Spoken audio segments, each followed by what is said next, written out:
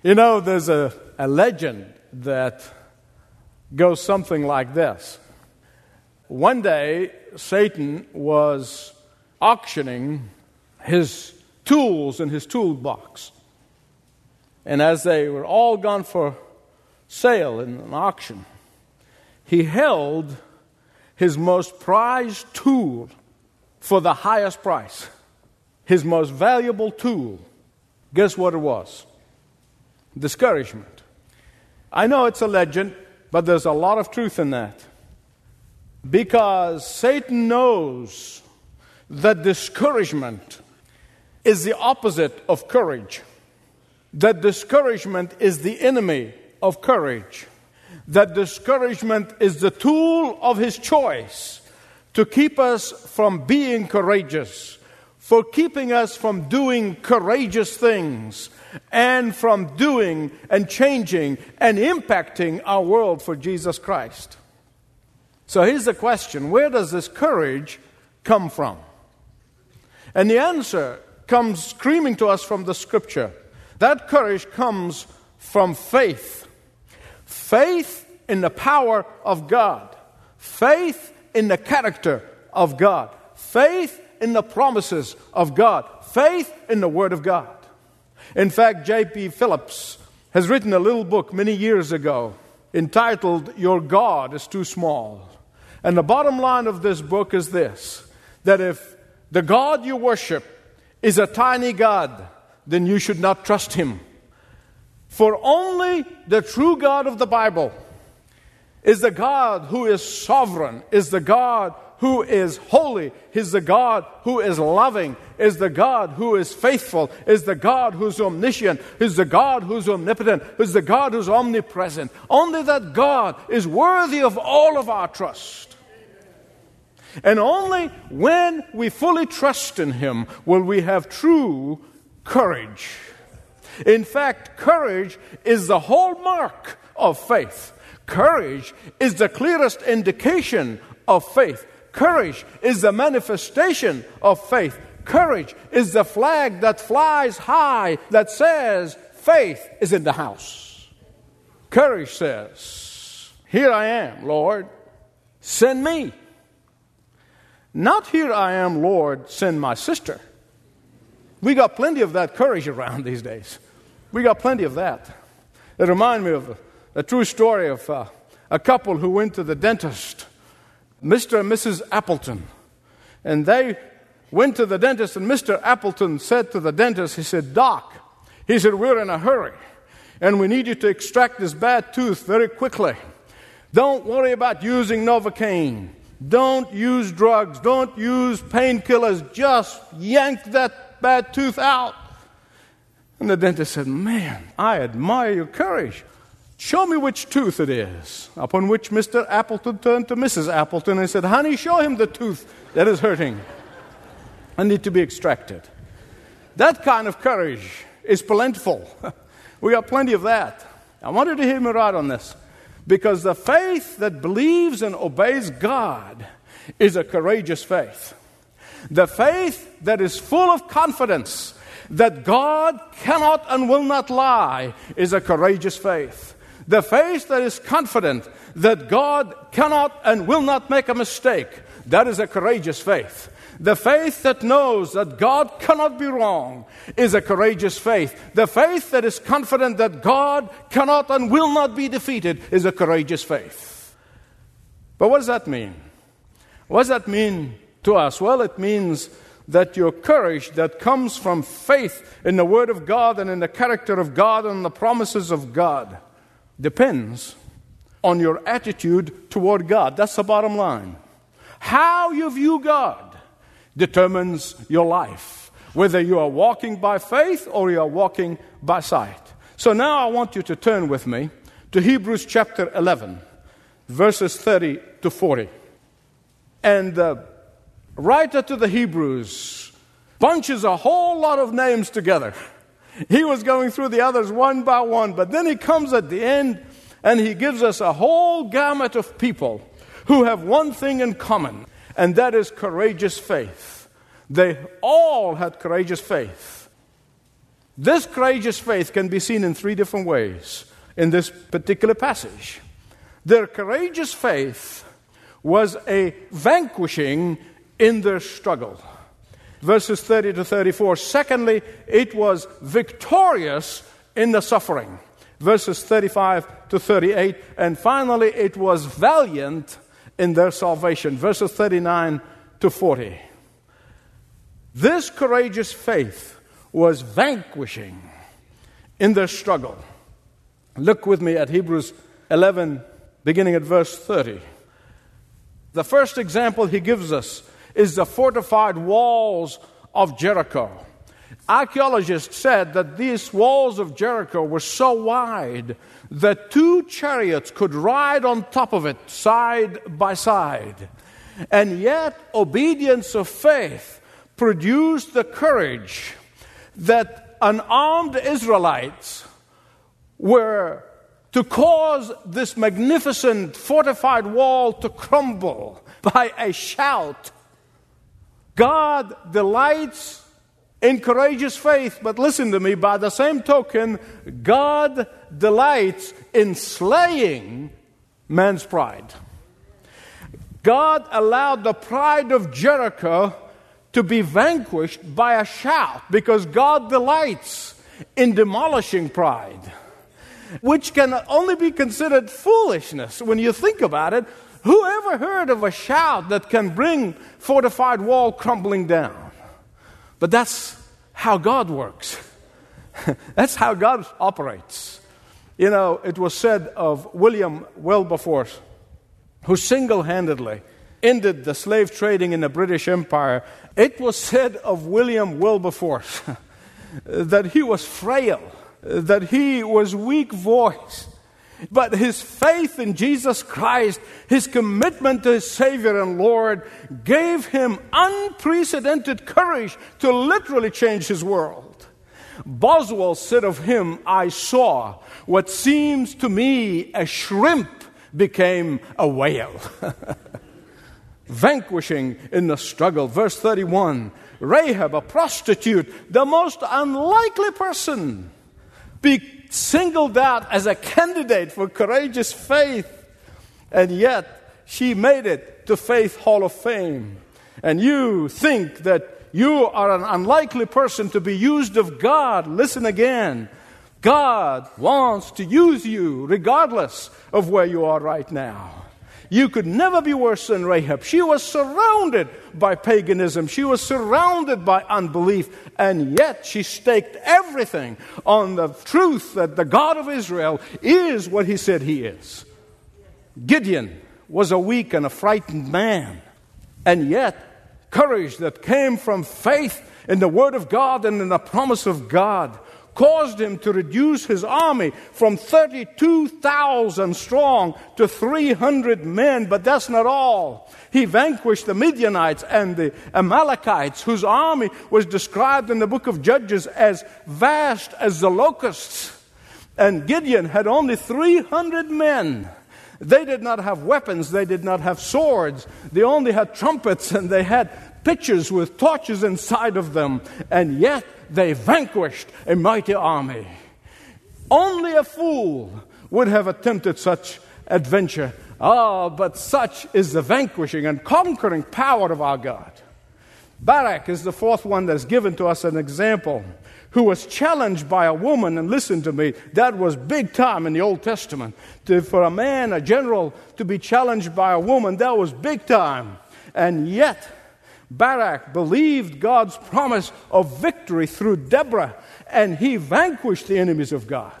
Samson, whom we remember only for his bad haircut, but he became known for accepting the call of God and the equipping of God and delivered Israel from the Philistines. Jephthah, who is known for his foolish vow, trusted in the power of God and vanquished the enemies.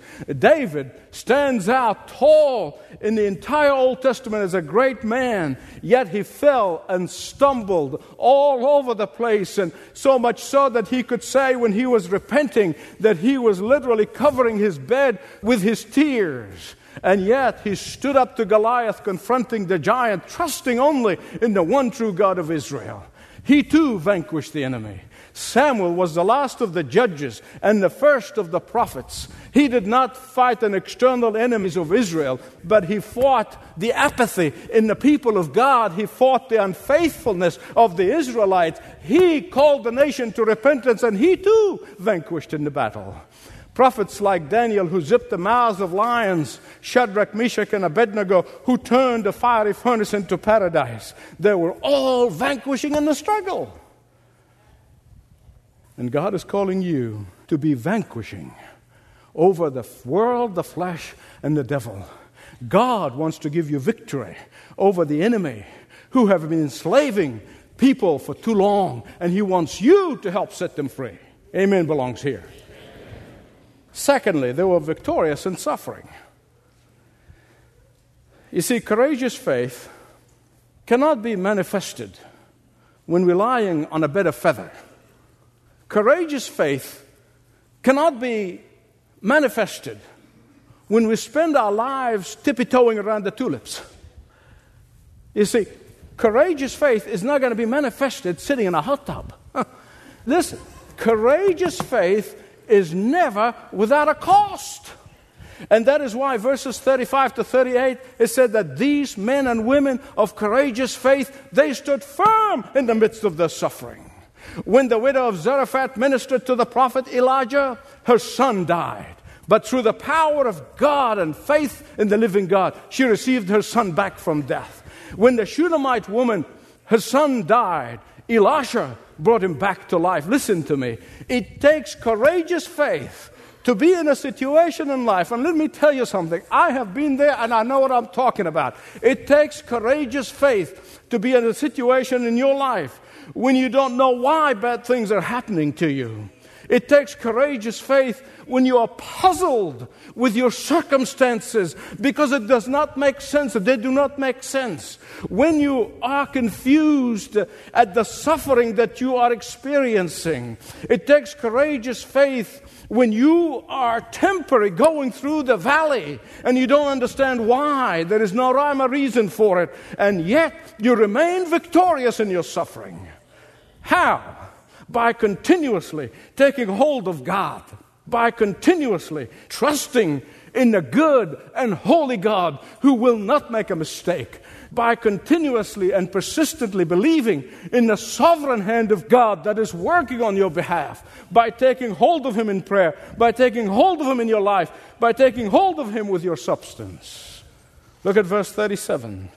They were beaten and tortured. That's a reference to Jeremiah. They were sawn in two, reference to the prophet Isaiah, for that's what tradition have said, how he died. They were put to death by the sword, reference to many of the saints who have died as a result of their faithfulness to God. But even in death, they were victorious in suffering. How? Because this world was not worthy of them. Their courageous faith qualified them to be too good for this earth. And God's throne became their dwelling place.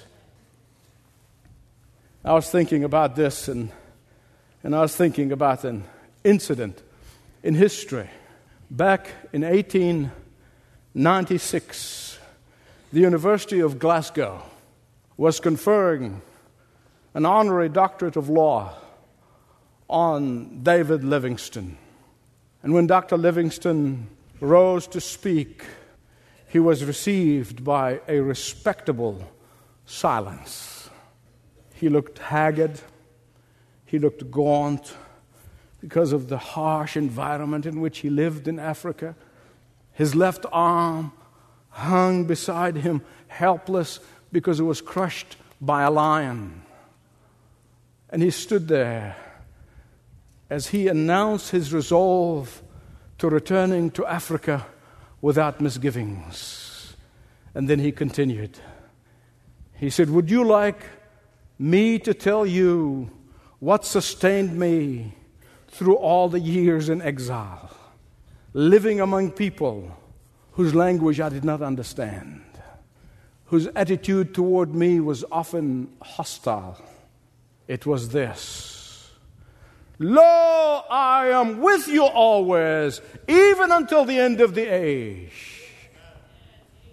And those words, I staked everything, he said, and they have never failed. They have never failed. Courageous, real faith is a vanquishing in the struggle. Courageous faith is victorious in suffering. And thirdly, courageous faith is valiant in salvation. You remember after the resurrection of the Lord Jesus Christ from the grave, the Bible said the disciples were terrified. I mean, to say they were shaking in their boots is an understatement. They were literally living in terror. And when they went into the upper room, the Bible said they had all the doors locked. And I can only imagine probably putting furniture behind the doors, want to make sure that those people who came and took their Lord and crucified him, they would not come after them. And they were living in terror and fear. And right in the midst of them, Jesus appears. The resurrected Christ comes in and said, peace to you. Well, there was one disciple who was missing at the time by the name of Thomas. Thomas' temperament and personality probably was the kind of person, he went home, didn't want to stay with the disciples, pulled the cover over his face and he said, God, I'm ready to die. Jesus died and I want to die too. So he missed out on the opportunity of seeing the risen Christ. And so when he comes in, the disciples said to him and said, Thomas, where were you? You missed a chance of a lifetime. The Lord is risen. He was here. He talked to us. He ministered to us. And Thomas said, there's no way. I don't believe you. There's no way. I don't believe a thing you're saying. So the resurrected Christ comes again. A week later, he just shows up. And this time he made sure Thomas was there. And he said to him, Thomas, he singles him out. He said, come over here. Feel my hands and feel the marks of the nails. Thomas, come and feel the scar of the javelin in my side, Thomas. And at that moment, Thomas kneels. My God and my Lord. And John chapter 20, verse 29 tells us, here's what Jesus said to Thomas. He said, you believe because you saw. Blessed are those who did not see and yet believed. And beloved, let me tell you something. If you are a believer in Jesus Christ, if you have placed your faith in the death and the resurrection of Jesus Christ, that blessing is yours. You are named in this blessing.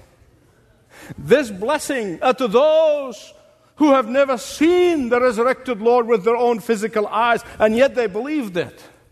Those of us who have put their faith in Jesus' death and resurrection without being an eyewitness are blessed of God in a very special way. Jesus has your name right here. But then, if you look at verse 39 of Hebrews 11, he includes another group of people who have lived before Christ. They too are blessed. Not after Christ like we do, 2,000 years later. But these people have not seen the risen Christ because they lived way before Christ came. Way before Christ died and rose again. But they are commended for their faith according to verse 39 of Hebrews 11. How? By looking forward to the coming of Christ. By looking forward to the fulfillment of the promise of God to Abraham that the Messiah will come and he will bring full and complete salvation. Having gained approval, listen to what the text said, having gained approval through faith, not through works. You see, people were not saved by works in the Old Testament. They were saved by faith. They did not receive what was promised because they were hundreds of years before Christ. They didn't see it, but they believed it. From Enoch all the way to the prophets, they were valiant in their salvation. They knew that God is too faithful not to keep His promise. They didn't see it, And they told the next generation, you look for the coming Messiah. And they didn't see it. And they said to the next generation until the time came in the fullness of time and Christ was born in Bethlehem. They knew that God is going to send the Savior. They knew that God is going to complete His final salvation and victory. Listen to what Jesus said. He said, Abraham looked forward to my day and he rejoiced. 2,000 years before Christ, Abraham looked forward to it by faith. How did Abraham do that? By faith. How are all the people who are saved by Christ in the Old Testament? By faith. How are people saved in the New Testament? By faith. There are two groups of people who are in heaven right now. And Jesus tells us that when He tells the story of Lazarus and the rich man. That Lazarus died and he went to the bosom of Abraham. There are two groups of people who are in heaven right now. The Old Testament believers are in heaven because they looked forward to the coming of Christ. The New Testament believers, that's you and me and everybody else that has gone before us in the last 2,000 years, when we look back at the cross as our only salvation. The only two groups of people in heaven. Those who looked forward to the cross and those who look back to the cross. The question is this: have you put your faith and complete trust for salvation in the cross of Jesus Christ? If you haven't, you can do that today. You know, history is filled with countless people, from the early church all the way to our day. Countless people who had courageous faith in Christ and His cross, and they made valiant in their salvation. I want to tell you this story before I conclude. Back in the middle of the 1500s, when Queen Mary ascended to the throne in England, was known as Bloody Mary. Bloody Mary was the eldest daughter of Henry VIII. And when she came on the throne, she was determined to kill every Bible-believing Anglican leader in the Church of England. Among those leaders was the Archbishop of Canterbury, with the highest authority in the Church of England, a man by the name of Archbishop Cranmer. He was burnt at the stake. And there were two other bishops, one named Latimer, and the other was named Ridley. They too were burnt at stake for their believing that salvation is only through grace and faith in the Lord Jesus Christ. They were burnt. And those two bishops, while they're being burning and their flesh is being scorched by the fire, Hugh Latimer, as his own body was burning, yells to his friend Ridley and said the following: "Play the man, Master Ridley, for by the grace of God we will light a candle in England as we thus blazingly die that will never be put out." Today you hear in the media and in the press, there's 70 million Anglicans around the world. Let me tell you something. The vast majority of those are Bible-believing Anglicans in Africa and in Asia, while the churches in the West, in England and here, have departed from the true faith. These men and women are standing as a result and as a testimony to these candles that were burnt in London 500 years ago. Now, beloved, I want to tell you, if we have been seeing all these people, one after another, who were just like us. We've seen how they failed miserably. We've seen how they messed up royally. We've seen how they've sinned gravely. And yet when they repented and they put their faith in Jehovah God, God was not only willing to receive them, but He used them in a mighty way. And that is why their names are recorded in the New Testament book of Hebrews chapter 11. So let me ask you this. What is your excuse? What's your excuse? Listen, you say, God uses perfect people. That is a fallacy.